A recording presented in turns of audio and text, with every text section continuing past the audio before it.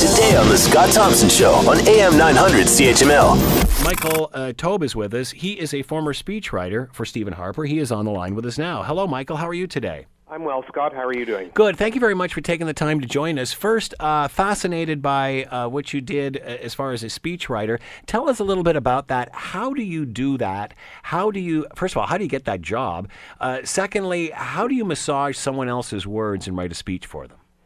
Yeah, I've been asked the question many times in the past, and basically the way you get the job traditionally for something like a speechwriter is who you know rather than what you know. And obviously I've been involved in the political process overall for over about 25 years, and I've been in writing for now over 20 years. So I obviously know a lot of people. I have a lot of connections within the small C conservative movement in this country, so it was an easy entree into that position. But in terms of writing words for other people, you're right, and that's a real trick to this game, because if you have a thin skin, you're not going to survive very long as a speechwriter. I think it's basically about as simple as that. What you have to sort of do is you have to, A, craft words as you think the person will write it. In this case, that would have been then Prime Minister Stephen Harper. So I've known Mr. Harper since about 1996, so I had a bit of an understanding of his ideas, his mindset, etc. But I also then had to sort of put myself into his shoes to determine what I should craft as a message for a particular audience. And that leads into point number two. You have to sort of massage the words in different situations and in different scenarios. If you're going to have a greeting, for example, at, say, a cultural event, that's going to be very, very different than a speech, for example, talking about a major foreign policy decision. So you have to kind of learn to sort of weigh and balance the two ends as best you can. And if you're able to do that, you can basically create, in my opinion, very top-flight speeches that will work for basically any situation that you have to get involved with. How much is the person involved in the writing of it? How much do you work with them? You know, it differs for everyone, and each political leader is different. You can look at U.S. presidents, Australian prime ministers, German chancellors. They all have sort of a different technique of how much they work with a speechwriter.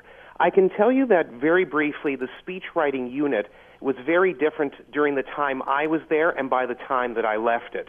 When I was there wasn't a very strong presence of the Prime Minister. We did meet with him a few times, but generally speaking, it was a lot of interplay with other people. So you would have many different senior people and many different eyes and ears looking at your work.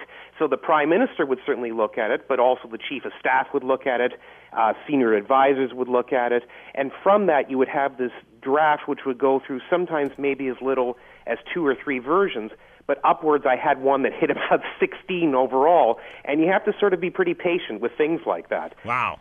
So that's how he did it then. I can tell you that as the years went along, and a number of years after I moved, the speechwriting unit was actually shifted from Langevin Block, where we were initially based, to what's called Centre Block, or the main House of Commons. When that speechwriting unit was put in there, apparently from what I understand, the interplay between the Prime Minister and his senior advisors and the speechwriting unit was much more extensive. They would meet much more often. But I don't think necessarily one system is better than the other or one style is better than the other. I think you basically have to see what works best for the leader, what works best for the speechwriters, and how they play from that point on. How many speech writers would somebody like a Prime Minister have? Well, again, I mean, it depends on a leader. But for this Prime Minister, generally speaking, there were 4, including myself when I was there. I know that at periods of time they went as high as 5. I think there was a short period of time when they were as low as 3, but that was basically during a hiring period from what I understand. But when I was there, the common number was 4, and I can tell you for a mid-sized power like Canada, 3 to 4 speechwriters is pretty typical. High burnout factor in that job? There can be. Again, it depends how long you do it, and it depends how well you get along with people. If you don't have good interpersonal skills, you're not going to last very long, Scott, that's for sure. But yeah, sometimes there can be a very high burnout rate. I've been told in Australia, during some of the prime ministers who were there, and especially John Howard, who was a very successful prime minister there for many years, the average length of a speechwriter was somewhere in the neighborhood, and don't quote me on this, of 3 to 4 months. Wow. Which is extraordinarily fast.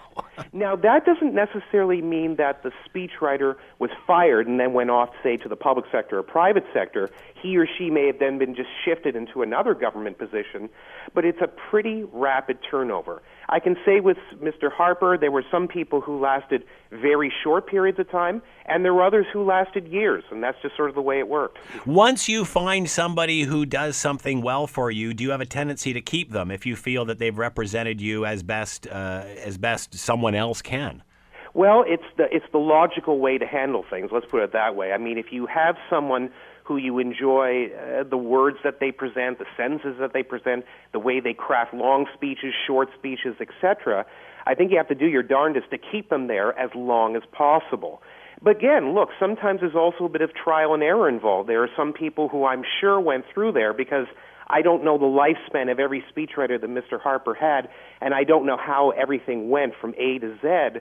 But I can imagine that in some cases, some people right off the bat were well accepted. You know, he enjoyed their work and he was very happy with things.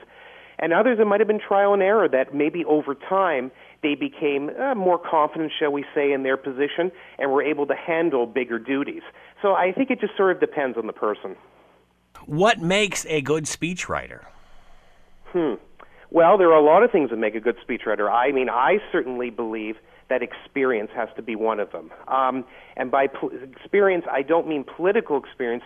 I mean either writing experience or journalistic experience. Mm-hmm. You don't have to be a speechwriter right off the bat to write speeches. I wasn't a professional speechwriter before I did this.